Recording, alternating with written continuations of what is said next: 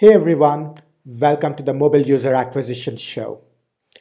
In the Mobile User Acquisition Show, we talk about how to use mobile user acquisition strategies to grow your app quickly and capital efficiently. The Mobile User Acquisition Show is presented by me, Shamant Rao, mobile growth leader and founder and CEO of the mobile growth consulting firm Rocketship HQ. Each episode includes strategies, tips, and pointers from the leading edge of mobile user acquisition that you can use to unlock tremendous growth for your app in a sustainable and capital efficient manner. Welcome to the second episode of the Memo Academy preview series. Our guest today is Eric Seufert. Eric is the founder of Heracles and Memo. Eric is a media strategist and quantitative marketer who spent his career working for consumer technology and media companies, including Skype and Rovio. Eric most recently sold his mobile advertising analytics company, Agamemnon, to the mobile gaming company Network. In today's episode, we get into a macroeconomic perspective on what the current pandemic means for the mobile app economy and how we might see the world change over the next couple of months. This is absolutely something Eric has a great deal of perspective on, both an understanding of the macroeconomics as well as how the mobile app economy is shifting. And I'm thrilled to have him dive into and share all of this. Also, as I said, this is the second episode of the Memo Academy preview series, and Eric is teaching the course Introduction to Market Cohort Analysis for the Memo Academy. Check his course out on mdm.academy alongside some of the other courses taught by some of the smartest folks in mobile. Of course, Eric is the brain behind Memo Academy, which has been held under the auspices of Memo. Huge props to him for making this project happen. As the pandemic makes massive changes to the economy, to our digital lifestyles, and to the retention and monetization profiles of every app that we can be working with, these courses are perhaps very timely in helping you adapt, learn, and upskill, and I highly recommend checking these out. Very excited to welcome Eric Seufert on the Mobile User Acquisition Show. Eric is a repeat guest. We love him. We love a lot of his writing. I've learned so much every time I've read his stuff. Very excited to have you, Eric, today. Thanks for having me again. It's very nice to be back. Indeed. So we're going to talk about how the world has changed since we last spoken. The world is a dramatically different place. And we're going to talk to you about something you've had a very informed opinion on, which is how COVID-19 and the pandemic is affecting the mobile app ecosystem. As you pointed out and as you've written, Eric, a lot of apps have had their fortune swing wildly over the last couple of weeks. Now, if you look at the macroeconomics, this is something I find that you are very plugged into. Do you get the sense that this is a temporary setback that the global economy could recover from as soon as the pandemic abates? Or is this something that could be much more longer lasting? What are some of the macroeconomic signs that you're seeing? Yeah, that's a good question. I'm really happy to discuss this stuff. So just a little bit of background on me, because I think it's been really interesting to see so many people become not only epidemiology experts throughout this pandemic, but also economists. I'm not huge on credentialism, but I do think it's helpful to kind of highlight one's bona fides when they are about to espouse opinions on subjects which require some expertise, in order to kind of make interesting and insightful points about. So my background is I have a master's degree in economics, but I studied transition economies in my degree. And so I studied mostly economies that were transitioning from command economy structures, so basic, communist countries' economies, to free market structures and all the kind of economic liberalism that happened. But I was doing that during the global financial crisis, right? So I started my program in 2008, and I was actually really lucky to just have timed it like that, because I think I probably wouldn't have fared very well in the employment market, just like most people my age, didn't at the time. So I think I have, let's say, relevant education on this. So then what do I see now? As part of that, I kind of spent a lot of time, studying the 2008 economic crisis to 2008, and that was kind of part of my academic work, was like kind of looking at that and comparing it to what happened in these transition economies as they transitioned from command-driven free market economies. What happened, because what was happening sort of like in real time as I was studying that was that the U.S. government was stepping in and they were orchestrating this sort of like very unprecedented TARP program, and they were doing the auto industry bailout and these things that kind of almost any sort of free market absolutist would be inimical to, right? Yeah. These are not free market actions to take, right? And so that was kind of part of what I was studying at the time. And so what do you see now? Like you see, well, okay, first of all, this is a lot different than the global financial crisis, which was an asset bubble, because this was catalyzed by a pandemic, which first of all affects the entire world all at the same time, more or less. And it isn't tied to the sort of like fundamental health of the economy, right? So like this is purely driven by exogenous forces that were sort of like totally independent of any kind of like structural weaknesses in the economy. But it does actually exacerbate a bunch of structural weaknesses in the economy. There is kind of like a corporate credit bubble that has been forming since the 2008 global financial crisis, because the interest rates were brought to such a low level that all these companies could just load up on tons of debt. And a lot of it was not kind of investment grade debt. It was basically junk debt, right? They could just load up because interest was so cheap. These companies are not healthy, right? They're actually very sick companies that were just basically surviving on debt, and they were using a lot of their cash to buy their own stock, which basically just enriches their executive kind of layer. So anyway, you've got like a lot of companies, you've got a lot of consumer credit, a ton of, so people focus on student loan debt, but actually credit card debt is a serious problem. Auto debt is a serious problem. You got really indebted consumer class in the United States. And then you stack is thrown around, people have less than $400, in their savings or whatever on average. Yeah. That's kind of been debunked, but the consumer class in the United States is in pretty rough shape. They don't have a lot of spare cash. And so you're going into a situation where I've compared this to like, what is the kind of economic impact of this? What could you compare it to? Me, it's like a Hurricane Katrina hitting every single metro area in the world all at the same time. Because if you look at what happened with Hurricane Katrina, retail was shut for like 3 to 6 months in a lot of parts of the city. The hospitals were overwhelmed or completely shut down. Everybody was basically unable to go to work. And so that's exactly what's happening now. So the consumer class is out of money. They're loaded up with debt. They're getting furloughed or laid off. Unemployment just hit 14% this week in the United States. It's a bad time. And so I don't think of this as a pandemic or a quarantine. The quarantine is just one part of it, right? And so when you get all these ad tech execs writing these weird puff pieces about how this is the best time ever to be in user acquisition, and ad tech is the sort of like ascendant vertical during this time, like, okay, maybe for like some app verticals and maybe for right now, but I'm kind of foreseeing like a prolonged, protracted depression level economic downturn. And so I don't think there's any reason to celebrate, right? It's like, okay, what was impacted early, right? Like what did the quarantine absolutely devastate? Travel, it devastated dating, it devastated ride sharing. And, that was just obvious. And that, like I've kind of posted about this, that was just obvious from the downloads charts. But what else, like really problematic, I don't know if you've been following the sort of layoff lists in Silicon Valley. Companies that are not in these verticals that are actually touched directly by the quarantine are laying people off. Why is that? Because they were running unprofitably for so long, and they understand that there's probably very little access for the rest of the year to the private equity financing, so VC financing. And so they're laying people, they're shedding costs, right? And even companies that do have access. So you saw Carta the other day laid off like 20% of staff or something, some huge chunk of their staff, while also announcing a massive fundraise. So even though they do have access, or they are able to sort of stockpile cash, they're letting go of people because they need to reduce their fixed costs. They're running unprofitably, right?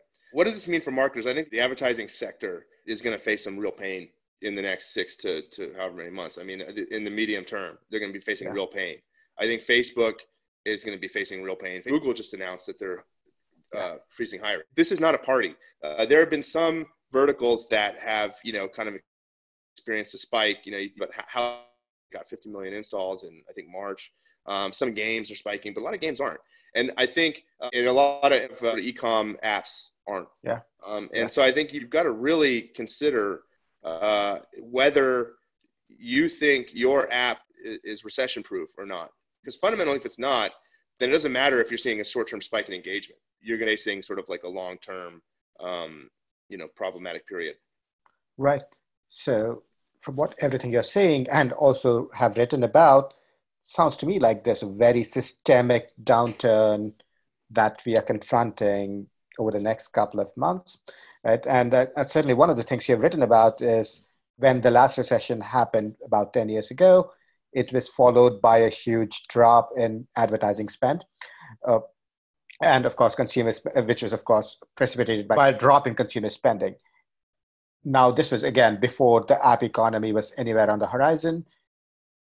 If some would argue that, hey, the app economy is driven by microtransactions, like in 2008, if you had to, go buy video games that would cost you like hundreds of dollars, which is not the case anymore, where you can buy lower ticket items in mobile games as IAPs. So, which if they were to argue that this is likely to be more recession proof, how would you think about that perspective? That's a really great, interesting topic to explore. App Store was launched in 2008, but the App Store was kind of small at launch. It was mostly paid apps. So we don't really know how this impacts freemium games mostly. But I think it's also it's kind of a mistake to equate the sort of app economy with just games now. And also with just IAPs, because if ads revenue has become a huge part of app economy system, as has subscriptions, and those primarily exist outside of gaming. I saw an article the other day that said, okay, well, the recession's not going to impact mobile gaming as much because the IAPs, of digital products that people buy in games are luxury goods, right? And so luxury goods actually don't get impacted as much by recessions because the disposable income or discretionary income doesn't shrink as much with rich people who are sitting on a lot of assets, right? And I don't agree with that. I haven't fully formed my kind of thesis here yet, but my sense is that actually I believe IAPs and digital goods probably act more like inferior goods in a recession. And so that means that consumer spending could spike on those because in a recession, people shift their spending patterns to inferior goods because they're cheaper, right? But, at some point you just sort of run out of money, right? So when you might see meat sales, for instance, might drop in a recession, but go up, right? And so spam, the revenue increases because that's just more people can afford that, but only I don't know that you see that happening here because I think these are just non-essential purchases, right? And so the problem here is, okay, even if you say that, okay, this is inferior good, so spending might increase. Yeah, but you can't, I don't know how you classify that within a freemium context. So I think you might actually say the freemium product itself is the inferior good and the IAPs are the luxury products, right? Yeah. And so you've got both classes of people existing within this product, but the luxury good, that's going to suffer, and the inferior good is the app itself. You're going to increase consumption there. So what you might see is a lot of more engagement and a lot less revenue. Right. Interesting. And I think that's a good framework to think about, IAPs being lower ticket items, but they're still more expensive than free, right? And I think that's good. Certainly something I'm very curious about how it plays out. The other dimension of all of this that I'm curious about is what you briefly mentioned, which is there are ad-supported games, which are a significant portion of the gaming economy now. That could be considered free, and because the consumer isn't paying anything for it. How do you see the ad-supported economy being impacted by everything we're going through? Well, again, I think you might see a spike in engagement, but the thing is, if CPMs bottom out, then those companies are going to make a lot less money. And I think the other thing that you have to consider with those types of games, and I mean, basically we're talking about hyper casual, and for the most part, is these games kind of just exist in this weird sort of soup of ad arbitrage, right? So it's just hyper casual games are mostly driven by other hyper casual games, like selling impressions to other hyper casual games. And buying from other hyper casual games. And so, how does that, that probably just kind of collapses, right? Because there's got to be some element there that's, kind of sparking the initial monetization. And it's probably from, a sector that's just not going to be doing as well, right? So if gaming companies start buying less inventory up, which is Mm-hmm. like the kind of catalyst for these and flywheel of we're not flywheel, but that like sort of cycle of hyper casual arbitrage. Then it's sort of like recursive, just acquisition cycle. Then that just immediately dries up. It feels like there's like a non-linear impact on CPMs. Right. And so I sense is the CPMs there just completely bottom out. And so people download those games a lot, but the games are probably not viable because the ads just don't make any money. Right. Yeah. I think the couple of anecdotal data points I've gotten seem to say CPMs have bottomed out, engagement's going up. So far, it's kind of steady, but these are a limited number of data points. And certainly we're not, all of this is going to play out in the next couple of weeks and months as we go ahead. How would you recommend an app or a game uh, address some of these challenges uh, just in the short to medium term? How do you recommend they mitigate some of these financial risks that they may face as a result of the recession and a lot of the dynamics that are only starting to unfold? So here's where I think you see a big shakeout in the people that were doing true, UA performance marketing and the people that were just kind of, had teams spending VC money without any sort of regard for the sort of profitability of it. I released a workshop thing that I did, a webinar on YouTube, so people can go look at that. Sure. It's called Marketing During a Recession. And then I've done a couple of like private kind of webinars for like VC funds or portfolio companies to kind of think about this stuff. So what I would say is just be conservative, be conservative and in terms of your assumptions, be conservative in terms of your models, be conservative in terms of your payback windows, be conservative in terms of your cash outlay, be conservative in terms of your budget distribution across channels. Just make sure that you feel very, very certain that every dollar you spend comes back.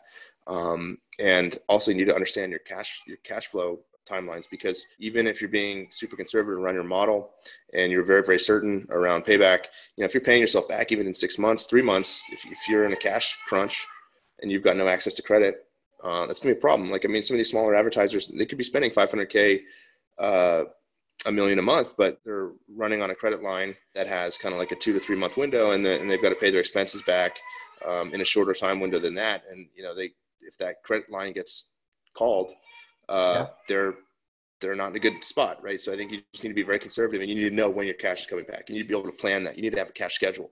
And I would start thinking about, everyone kind of thinks about the ROAS timeline, and a lot of people are really good at thinking about ability from a ROAS standpoint. I think now is the time when people need to get really good at thinking about profitability from a monthly point. How much cash is coming in this month? How much cash is going out this month? And what's left over?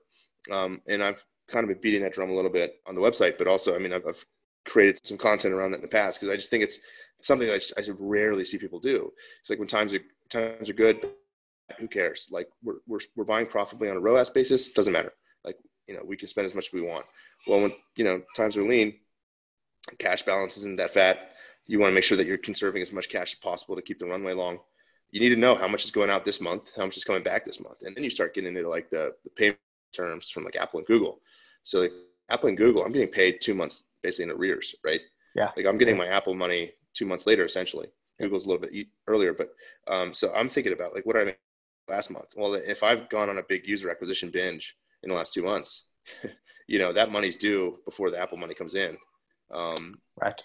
So you got to think about that stuff. You just need to literally pull a spreadsheet out and say, this much money's coming in this month from 2 months ago from Apple, from last month from Google, and this much money's owed next month for this month's spend. I owe last month's spend this month. And then what's my bank balance going to look like at the end of the month? Yeah. And I think, as you have expressed, even before a lot of this crisis happened, LTV modeling is more about cash flow management. And again, maybe I'm mangling your words, but that was the broad sentiment you've expressed multiple times in a lot of your writings. And I think this merely emphasizes how important all of that is, how important it is to focus on financial sustainability in a lot of user acquisition activity. Right? I think another thing is, it's not pleasant to think about, but if you see companies, there's a flight to quality across the board right now. And what does that mean for digital marketing? What does that mean for UA? It means Facebook and Google. Like I'm going to go to the channels that drive the highest, like sort of volume, with the most like sort of reliable volume, with the most transparency, with the most tools. So what does that mean for my team? right? Yeah. Because I can run Facebook and Google like one person each to millions of dollars. And, I don't need a big team for that. So I think that means that a lot of the companies that were sort of bloated in terms of their UA teams are probably going to be cutting back on their headcount, which is unfortunate, but it's something you got to think about. Anytime you're in like economic downturn, you just the first thing you've got to do is cut fixed costs, right? And a lot of UA teams were kind of thinking about this before anyway, because like this, especially gaming, it's so feast or famine and cyclical. How do I make sure that if I'm in a moment where my big game is at the kind of end of its life cycle and my next big game is maybe 6 months to a year away in terms of my launch, how do I make sure that I don't have this massive UA team that's just like fixed costs that I'm supporting to not spend any money?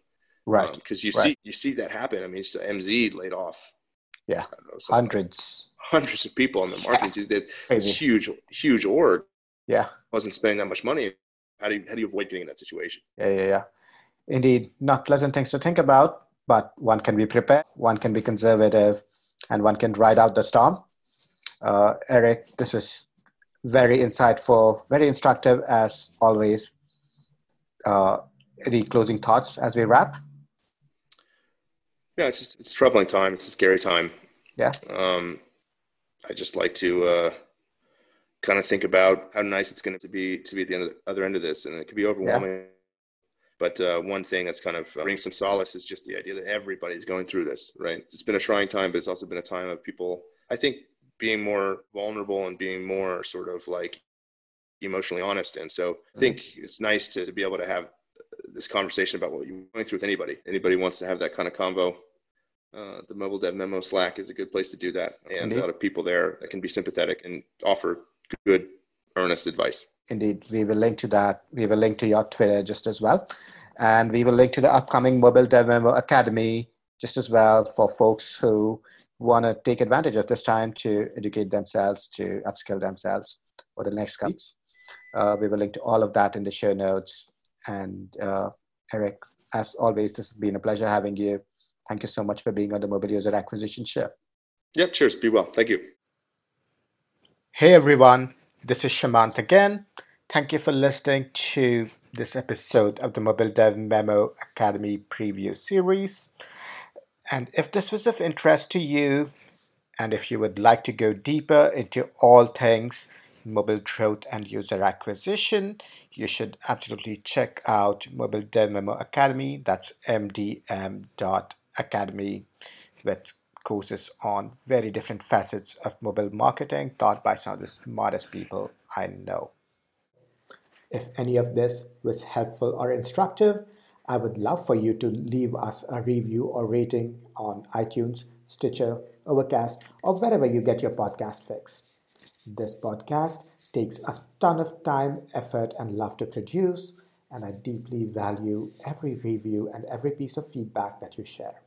Thank you for listening, and I will look forward to sharing our next episode soon.